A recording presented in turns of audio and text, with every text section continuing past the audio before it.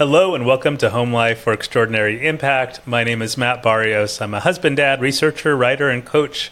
And on Home Life for Extraordinary Impact, I'm interviewing experts and everyday people all around the world about their homes. I'm asking them basically a bunch of questions going after one big question, which is how do you set up your life at home in order for it to be a place of consistent growth, regular connection, and ongoing increasing impact in the world all around you. That's what we're up to on this, and I get to interview lots and lots of interesting people today, and even in just like this very brief interaction before I hit record on this episode, I already know I'm going to have a great conversation with our guest today. Her name is Diaz. She is calling in from Illinois right now. And I'm just so excited to have you on as a person who, we connected online and everything, but you can, yes, bring a bunch of very unique angles on home. Everything from a deep background in real estate, as well as some unfortunate expertise in narcissistic relationships. Right. And we're going to get deep into, that topic and any other that we might find ourselves into. But to start off, I just want to ask you, Dana, what are some of the things that you do at home that help you set up for a kind of happy and effective, productive life kind of out in the world? Fair enough. I'm a very structured person myself, just because I have a lot of different things that I am involved in, and my husband's the same way. So my number one rule in life that I have instilled in my son from the time he could even understand it was be prepared. That is like life 101, be prepared. So in the morning, nothing comes before coffee, nothing at all. Then after the cats eat and get water, then it's just knowing what the plan is for the day, where everyone's going, what everyone's doing, making a list, if there is a need for that, and just going at it, prioritizing and checking things off. So I think that's the most important thing, just because everybody's going in different directions. And that start of the day, if there's one little thing off, like you wake up on the wrong side of the bed, it just throws everything off. And we all hate those days. We don't want those days. Absolutely. Gosh, seriously. I love that you start with coffee. I start with coffee. It is really the elixir that, helps set up Yes. for a decent day. If not that, then boy, oh boy, would I be in tons and tons of trouble. Are you like a kind of give me coffee any sort, I'm fine? Are you an aficionado? Where are you in the whole coffee spectrum? No.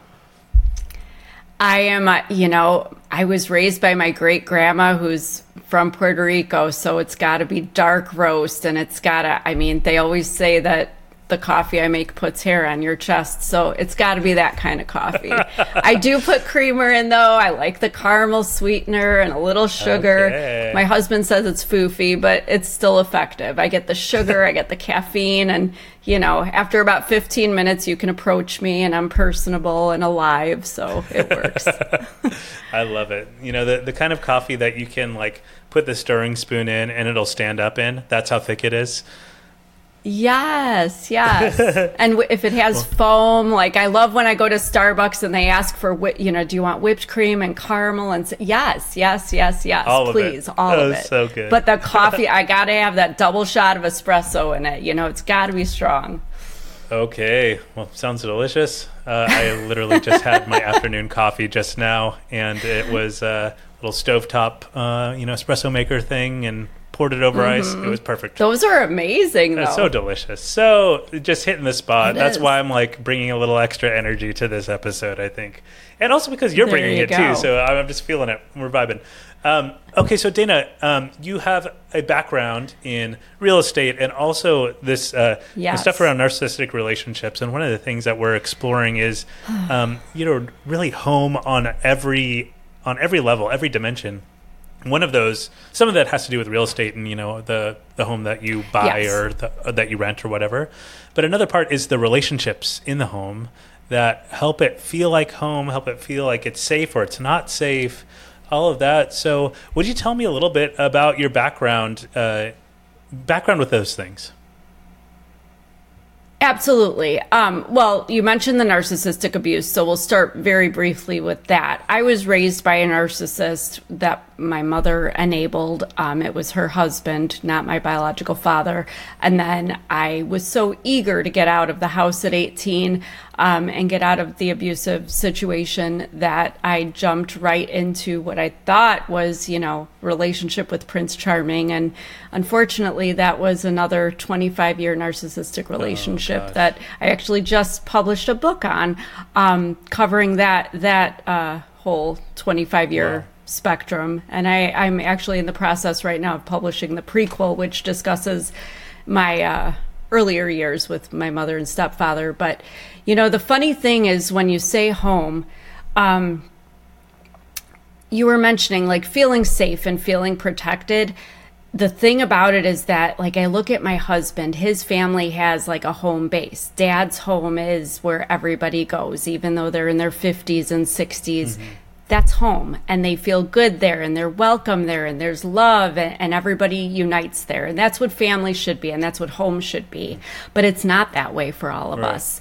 And that's the unfortunate thing, is that I'm 47 years old, and I can honestly say I've never lived anywhere in my life. And I have moved, I think I counted 16 or 17 times I've moved in my life.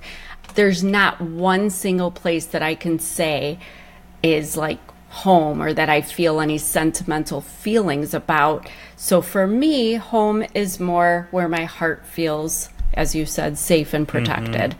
And I cannot, it's funny that you say that too, because I'm newly married. My husband and I will be celebrating our second anniversary next month, in a couple weeks, actually. Yeah, we're going to Punta Cana. Very excited. But the thing about it is, wherever he is home.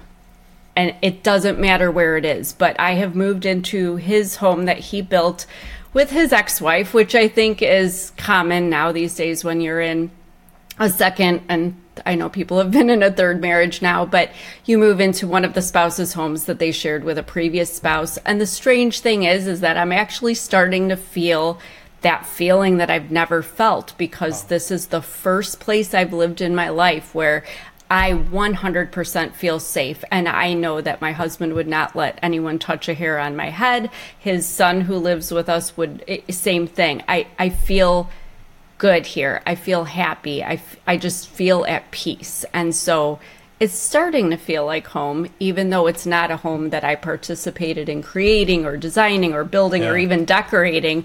Although, when you meet your match, your tastes align, because the things that I brought with me here just fit perfectly. Wow. It's like everything just meshed, just like we did. So yes, it's wonderful. That's great. But as far as real estate, the interesting thing to bring all of that together, I started in real estate in 1995. I started leasing apartments. I went into condos. I did corporate leasing for apartments for people coming in from out of state and out of the country. I now do residential real estate. So it's just really interesting to see how people choose their homes and what they do. I always try to keep in touch with my customers, because I just tend to become friends with them, most of them. I don't like all of them, but most of them. Sure, yeah. But I keep in touch, and I want to see what they do with the houses that they buy, if they're remodeling, or even if it's just new furniture or the landscaping. But what's interesting to me, and what I've learned over the years, is that when you take that initial call, or you go out with them the first or second time showing them houses, most realtors will say, "Oh, what are you looking for?" And you get the typical, 3-bedroom, at least 2-bathroom, the statistics. And I tell people, I don't want to hear any of that baloney, because I have sold 2-bedroom houses to people say that they have to have a 4-bedroom. I've sold people a 1-car garage when they said they needed a 3-car garage. That's all baloney. Yeah. I tell people, what is it? What is the one thing that you have to have, and you will not buy a house or a condo or whatever unless it has this thing, whatever it is. And it's interesting. Twice in my life, I've actually sold 2 separate residences to married couples. And one of them had been married probably 30 or 40 years. They bought 2 different condos in 2 different buildings, loved each other, but couldn't live together.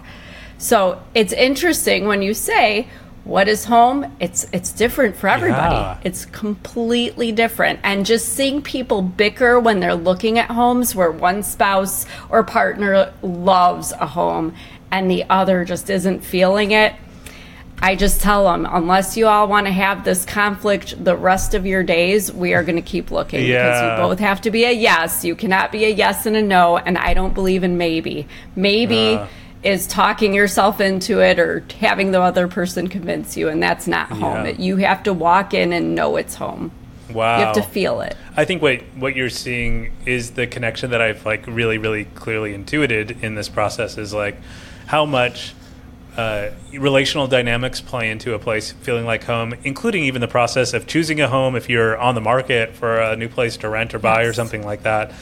If there's some level of relational discord at the foundation there, it's hard for that place to end up feeling like a real sanctuary, safe, restorative, all of that kind of place to live. And now I'm very curious to explore that now from the other angle too, that in your backstory of like narcissistic relationships, it seems like you probably had to learn so much how to navigate very complex relational dynamics.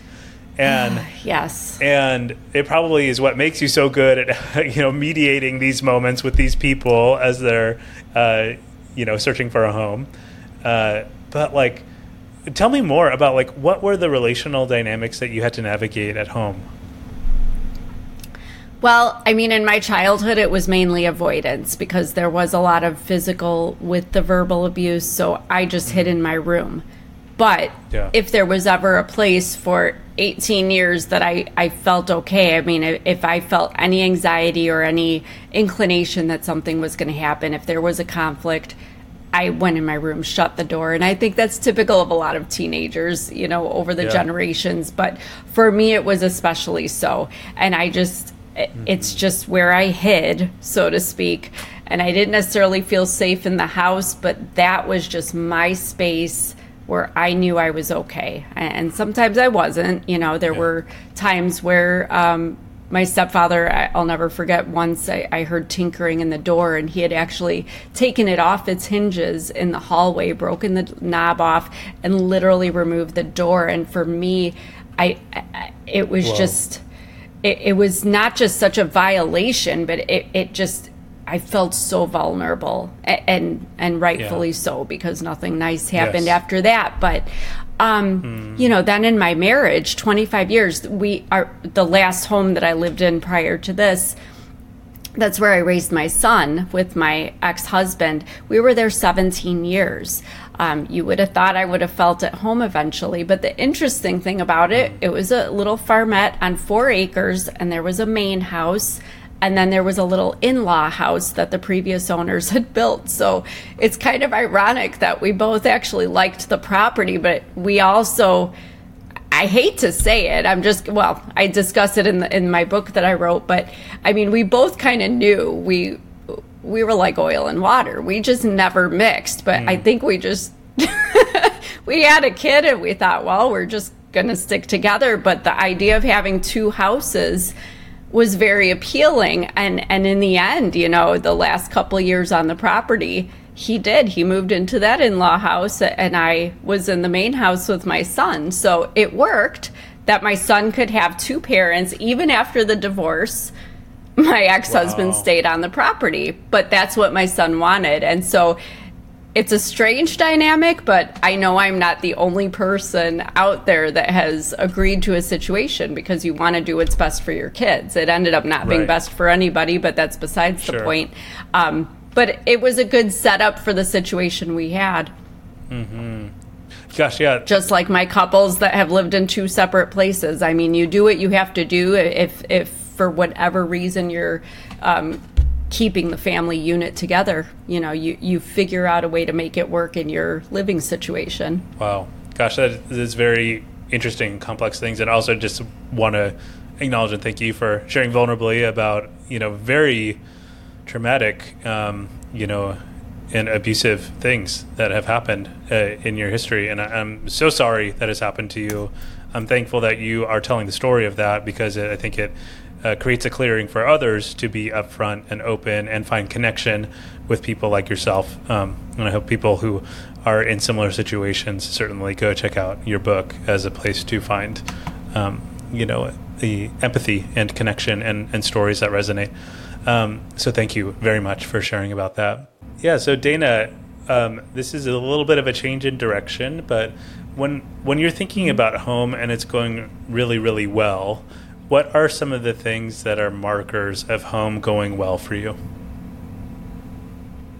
I think I go back to relationships all the time. I think if all the relationship dynamics in a home are going well, then home life is good. Because when there's tension, as you know, with my growing up and then my previous marriage, there were days, honestly, that I became kind of a workaholic in my adult life because I didn't want to go home. I dreaded going home. It was not a place I wanted to be. I would rather work than go home. And that sucks. Nobody wants that. So, you always want to, especially if you have kids, but, even for your spouse, they say happy wife, happy life, but it goes the same way for husbands and for your adult children, your little kids. Everyone wants to be happy. Everyone wants to feel good. And you want everybody to actually want to come home at the end of their day, so you make it that way. So how do you do it? It's kind of like when I'm out looking at, showing homes to people. It's different for everybody.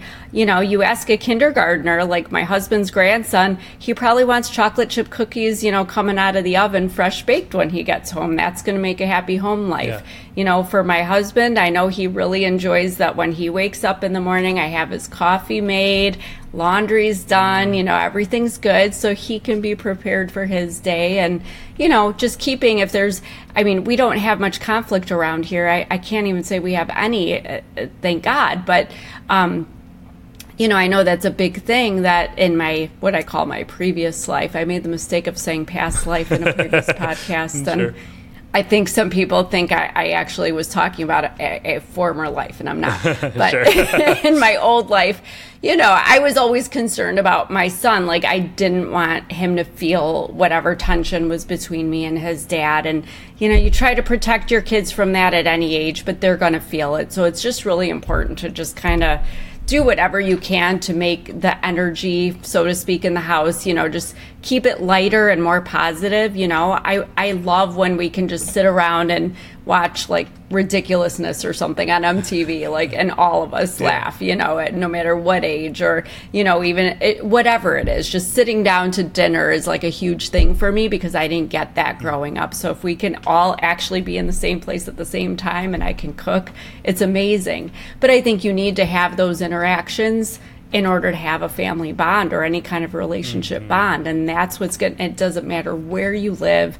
You can make it a home if everything feels good between the people. Yeah, absolutely. I think so much of the quality of life at home rides on how well relationships are going with people. Are people happy? Is there tension? Have you cleared the air on that stuff that comes up? All of these sorts of things. And yes. I like that you're tying that to really tactical things that help make it happen. You are attentive to what is going to help your husband be happy, right? And exactly. Ideally, everybody's thinking about that for everybody that they're living with, right? And is some way ideally, right? Yeah. But you know what? That's the way life is, because if you start off your day well at home or things are going good at home, you carry that into the world. We've all had days, no matter who you are, what age you are, where you just are not having a good morning, or maybe somebody at home ticked you off or whatever it is, and then you go to work and you're pissed off at work, or you have a cranky ass kid going to school. Exactly. We've all been there, and it just spirals downhill, and nobody wants that. And at the risk of sounding like an idealistic hippie, yes, you have some love and joy at home, then it goes out in the world and you just spread it like dominoes. You just keep the love flowing. It makes for a nice world. Call me an idealistic hippie, because that's exactly what I'm trying to do in this project. Because I really do think that the foundation of a good world is people having Yes. solid homes where they feel a sense of love and belonging and joy, and then they Yes. get to take that into the workplace and take that into their social lives and so on. So, sign me up for Idealistic Hippie for Home club. So yeah, I'm a big believer in that sort of stuff. Now, what you also mentioned is that like sometimes like it takes starting off on the right foot in the mornings. We already mentioned your coffee stuff, but what does starting off on the right foot look like for you? Again, I go back to just being prepared. I'm a very type A person, so it's the coffee. I start my coffee because I need it first because I'm the first one up and in the kitchen. Then I start my husband's coffee. Like I said, feed the cats, get them out of my hair. Then they want to go outside. That's fine. But just making sure, like I said, I'll pull the laundry out, fold it if I need to, get my list done for like, this is the plan for the day. These are our appointments. You're going that way. I'm going this way. The kids are going wherever. Okay, this is our plan. Anything else anybody needs, let me know. And then you just kind of go on with the day. Get everyone off to where they're going. I need to get off to where I'm going. And we move on.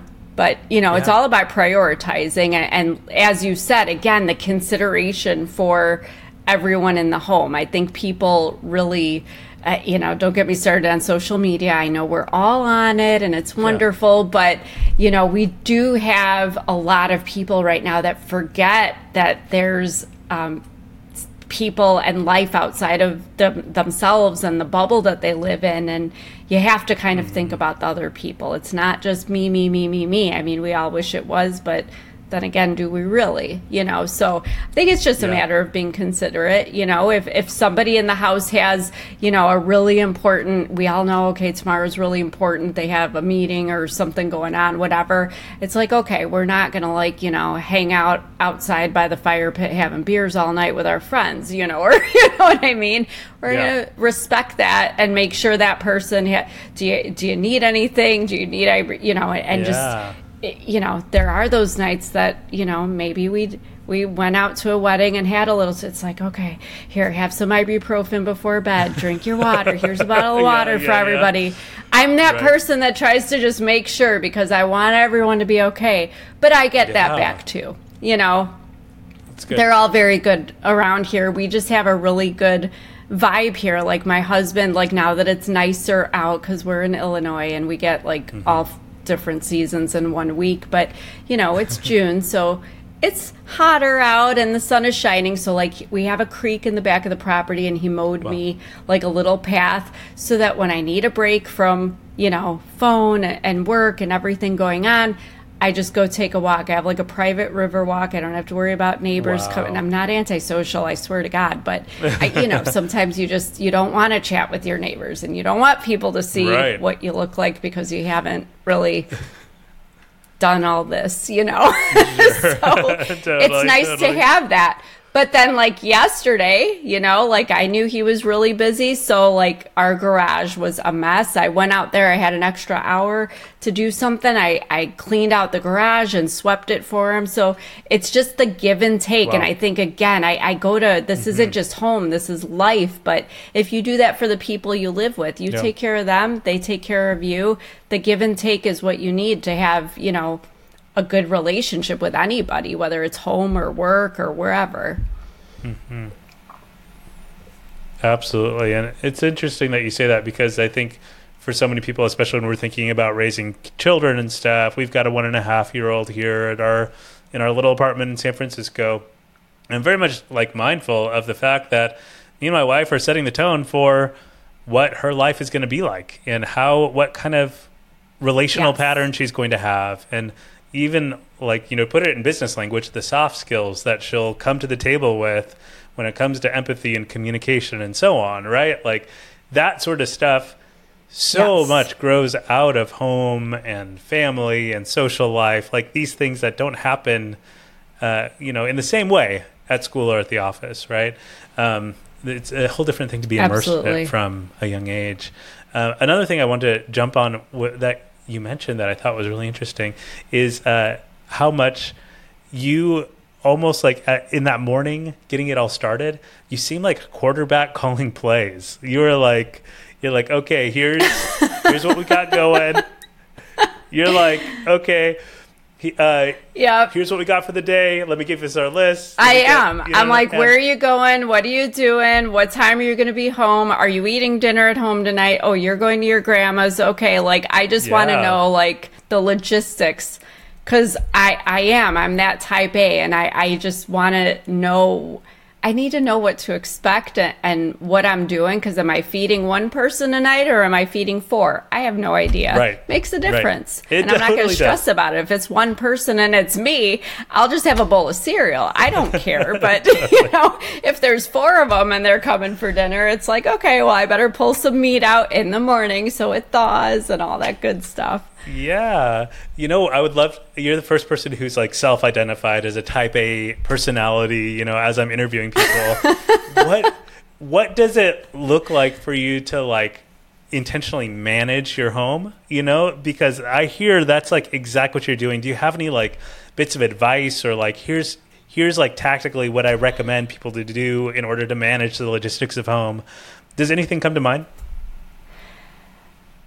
Honestly, it's prioritizing. I think that's the most important thing, is just prioritizing. I mean, there's so many other aspects I can go into with that, knowing the different personalities in your home and knowing where they fall short on something and you need to pick up a little. And certainly there's things I fall short on sometimes, that I need a little pick up on, but it's just the prioritizing. I mean, as type A as I am, I mean, my go-to if I'm in a real jam is like, okay, if it's not life or death, just like it's okay. And I joke, although I mean no disrespect to anybody, but even if there ever was a death situation, I can't revive anybody. I can't bring them back. So there's really nothing I can do. But you just do what you can to just say, like, these are the most important things. And even for myself personally, I can say, like, if I don't have my coffee and if I don't exercise first thing in the morning, like, my whole day is wrecked. Because then I'm panicking. Because I do. I have like a lot of muscular and medical issues that it's just really, really important for me to get some exercise in. So it just throws me off. And then it's kind of like that waking up on the wrong side of the bed. But we all have whatever that thing is, and maybe some people don't, and good for them. But, for the rest of us, we need to be aware of it. And I try to be aware of everybody's. And part of that, the sad thing is that part of that comes from this narcissistic abuse that I experienced pretty much my whole life up until now. Because when you are in situations that you can't even control your safety and you can't control your security and the way people are talking to you and all these terrible things, you almost try, like, I'm going to speak for myself, but I know this is true with a lot of abuse victims. We almost become controlling in a way that is not meant to be bossy or bad, but to kind of control those things that we want to control our environment so that we know it's safe. We want to control situations so that we don't feel that anxiety. So I've been told I'm a know-it-all and I'm bossy, and I accept it. It's fine. But really that's where it comes from is, the background. But, I try to do it in a nice way. Sometimes I'm a little too direct for some people, including my husband, but they all know that I mean well. So, but you are who you are, and like you said, it starts at home. When you're a kid, you just develop certain personality traits as a result of what you've lived. So as long as you're not a malicious person that has malicious intent, try to be self-aware and go with it. But it makes me a good manager of everything. I believe it. I completely believe it. I'm just like, and this is really about this is a redemption story. In your story is the fact that, like, maybe that's the soil you were growing out of. But after transplanting, now you're just kind of like actually a master manager who's really good at risk assessing and making sure that the pieces are covered and, staying on top of stuff, which some of it might be fueled by a little bit of what you're describing, this fear of things being unpredictable things happening, right? And the anxiety there. Yes, exactly. But yeah, I think it's like, so long as you can work with it rather than have it work against you, that seems like it's really helpful. Yeah. And I imagine sometimes bad things can be good things. Yeah. And it doesn't make everything good, but it does seem, I definitely see that connection there, as you're describing it, of those hard times transform something in you that is now a little bit of the value you bring to the world. So that's pretty cool. Thank you. Yeah. So we've got to cover some really fun, interesting ground here. Everything from your background in real estate, some of your experience of the trauma of growing up, and now your expertise as a home manager. I'm really curious too if you have any thoughts on your possessions. Like, for example, do you have any prized possessions, things that you really love? That's funny you say that because, again, I go back to how I grew up and my history, and I've always felt more like an orphan. I don't really have anything as far as like my home life that I would have to grab if I was running out of the house if there was a fire. Pictures stay in my memory. Memories stay in your heart. Honestly, the one thing when you ask me that comes, it's actually two things. One is my wedding ring. I don't know if anyone could really see it. It's a heart shape. I've been obsessed with hearts since literally I think when I could walk and talk, I'm obsessed with hearts. If I see a heart on a shirt, on a sign, on jewelry, on a headband, whatever, I just love hearts. And so my husband, when he proposed, he had this beautiful diamond heart. And it's just I look at it and it reminds me that despite everything that I've been through, he's my home, and that there's still love in the world, and that despite what I was told for my whole life, I am lovable and I am valuable and I am worthy. But the other thing tied to that, I don't know if you could see this, is a bracelet my husband gave me. You could see it a little better there. It's the Tree of Life. That was one of the first gifts he ever gave me, because I don't have a relationship with my mother and stepfather. A lot of family went with that. But he gave me this, and he said, this is to show me that I have family roots with him, and here in his home with him. So to me, those are my things, but they're on my personal body. So if I ever had to run out of the house in a fire, God forbid, they're on me. I don't have to grab them and run. I'd probably run and grab the cats if I could, but they'd probably be long gone, because it's like every man for himself when it comes to cats. They don't care. Seriously. They'd be down the street. They'd be like, yeah, you're good. It's like, we're all out for ourselves out here, so you all take care of yourself. I love that, when you think about prized possessions, again, it comes back to relationships. And it sounds like you're just a very relational person who really, really cares about, love and connection with people as much as you need your alone time and your private walks by the creek. When you know that you are treasured by your husband and what that represents to you, it represents a very, just a high value for love and connection. And I think that's a beautiful thing. It's beautiful. It's just sad that most people have it. Most people are brought into the world. And I always struggled with the issues with my mother, because everybody's mother loves them. Even serial killers have mothers who love them and sit behind them in court after they've murdered and done all these things. And it's like, gosh, my mother just can't. And it's okay. It's taken a long time, but it makes me value when I see, my sister with her son. I look at the pictures of them and just, I love seeing people love their children, and I love seeing husbands and wives or partners of whatever, gender love each other. And again, I sound like a hippie, but love can make a lot of things right that are wrong in the world. So, all you need is love. It's a good Beatles song. It is a good Beatles song. And that romantic heart, it makes sense that, like, especially coming from a place where you didn't get a lot of that, deep and intimate connection, that home really would come in the form of a person, and that deep, intimate connection that you now have with your husband. I'm so glad that you found that.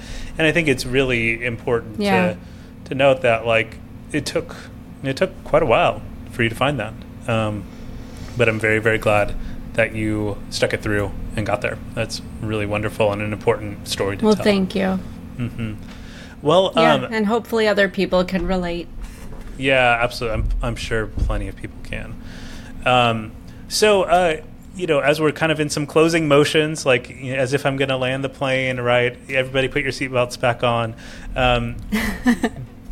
Are there any, like, suggestions, tips, in light of having this conversation, our reflections, your preparation for this conversation, everything, any suggestions that you'd give to people listening for how they can help improve their quality of life at home? Yeah, absolutely. I'm going to go back to my alter ego as a realtor.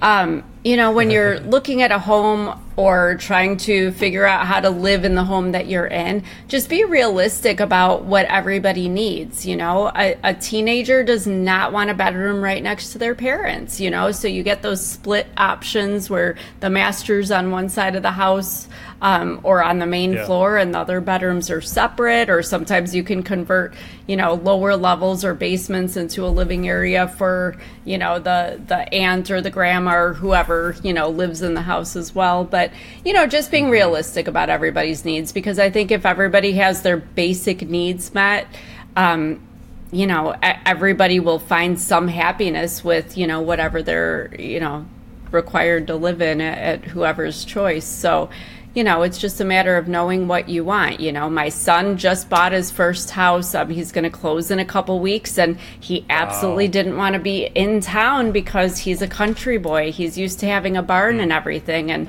God help us, we found something. It's a fixer-upper in his price range, but we found something, but you have to you have to compensate in some way.